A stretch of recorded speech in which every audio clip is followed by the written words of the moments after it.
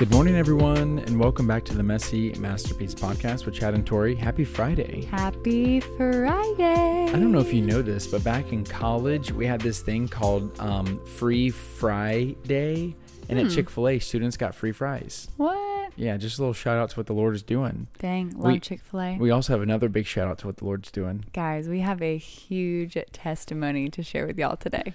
And we're definitely going to, do you want to read the devotional and then... Yeah. Let's do that. Okay. Yeah. Want to just jump on into it? We're just going to jump on in. Okay, y'all, we are going to jump in, and we are in Genesis 15, verse 5. Let's just jump in. And the devotional is titled, A Heavenly Perspective. It says, Then the Lord took Abram outside and said to him, Look up into the sky and count the stars if you can. The love letter from God says, Beloved child, I want you to take a moment and look up at the heavens. Ask yourself if there is anything you are concerned about right now that is bigger than I am. You are my beautiful creation, and I am the creator of heaven and earth. There is nothing in this world that I cannot handle. I want to give you my perspective on your problems. If you meditate more on my power than your limitations, you will begin to see that there is no need for you to fear what is happening now or in the future. Your time is too valuable to wear yourself out with the troubles that this life brings. It's time for you to rise above your circumstances and live like the child of the King you truly are. Love your Heavenly Father. The reflection says, It's amazing how small our problems become when we see a bigger picture than our own little world around us. Even more so when we look at how big our God is compared to the cares of this world. If He can create the stars in the sky, He can conquer anything that concerns us. The Treasure of Truth says, A heavenly perspective gives us the power to persevere through anything. Amen. Amen. And I feel like, in the same vein of, as you're reading about Abraham, I feel like God also sometimes allows things come down to like the final hour, of a moment to really see like where your heart lies and where you're putting your trust and where you're putting your hope. Yeah. Because as Tori and I have been trying to close in this house, we've just been met with setback and setback and setback and setback. Yeah. To a point where we thought we're actually going to, the whole story's just been delayed. We thought we were going to be moving in April of this year. and now we're like partially have our stuff in here for the parade. And now we're like working out of the house and we're getting to this place where like we have to close this week. And I think what is super, super fitting to this whole situation, of course, everyone knows this, hindsight's 2020. Yeah. Like, in the moment we're freaking out. In the moment we're like, what is going on? What are we going to do? All this stuff. But now that it's like, the thing that we're going to share with you is come to pass. We're like, oh yeah, well, God did that, but in the moment you're just like running around like a hamster. And, I just think it's so fitting that in the same capacity of how God answered a prayer so tangibly when we started this process, like, amen. Like when we started it, he answered a prayer so vividly that at the very end, in the last hour, he answers a prayer the same way. Yeah. So this morning, we were kind of, like Chad said, at the very last hour. Like we really needed to close on this house this week before the end of the day on Friday. And so this morning I woke up really early for some prayer time, and I wrote this in my journal. I just want to share it with you guys.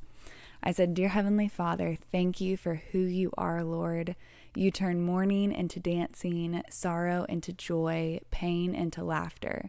You can rebuild our ruins and use it all for your glory. Thank you, Lord, for being a powerful and personal God. Nothing is impossible for you. You are the God that can change things suddenly. We want this chapter closed so we can breathe easy again. This building process has been the craziest season of our lives, and we're so ready to just enjoy the fruit of this labor. Lord, you have made the impossible happen time and time again throughout this build, and we ask you to do the same again today. We need you to move in their hearts and give us favor. We want to move forward, not backwards. And I know that this home will be a safe place for so many needing to experience your presence. So show us what to do and help us release what we can't control. It's all in your hands. And I also pray a special peace over Chad as he handles this today, that he would lean on you, Lord, and he would see your goodness as you work a miracle. Let this be our testimony. In the powerful name of Jesus, amen. Amen. And through the, just pure magic dust of God, where he just sprinkled his love and favor on a situation. Hours later, the lender Mike was able to make incredible things happen, and Holbert Homes moved as fast as possible. Yeah. That way we could close officially today, the day that you're listening to this, which is, Friday. It really is a yay day. It is a very yay and day. so we are officially homeowners. Y'all. Which is weird to say. I'm going to cry. Yeah. What a special moment. I honestly have been so in awe of the Lord all day. And so I hope that this story encourages you, because when I hear answered prayers, it always increases my faith. Mm-hmm. And there's something powerful about this, y'all. And I'm not as consistent as I wish I was about writing your prayers out, because being able to say this is what I prayed this morning and seeing it come to pass hours later is such a faith builder. And so I really encourage you guys to do that. Yeah. Amen. Are you ready for me to pray sign out? I am. Lord, thank you for this just special moment that we got to witness today, God. We want to cherish you because of this special moment, and not just the gift of this home, not just the favor and the hard work of everyone, God. We want to praise you for it, God, because you are the true mastermind and the true engineer of all of this stuff, God. So help all these things just point to your glory, and thank you that you allowed us to experience an answered prayer like this, Lord. And we know that it's not always the case, but your will is always right, God. It's always good. It's always perfect, and it's always pleasing, God. So as we pass on for our audience to continue in prayer, God, I just pray that you'll help us not only be more devoted in our prayer and our petitions of the things we're asking for, God, but help us to cultivate our will into yours, God. Help us to seek your will and to desire it, God. That way we can continue pointing to your glory in every prayer. So cover me in the blood and heal my open wounds. I'm desperate for your limitless love. So cover me in the blood and heal my open wounds. I'm desperate for your limitless love. Love so abounding, love so pure, love so abounding, we will endure. Amen, God.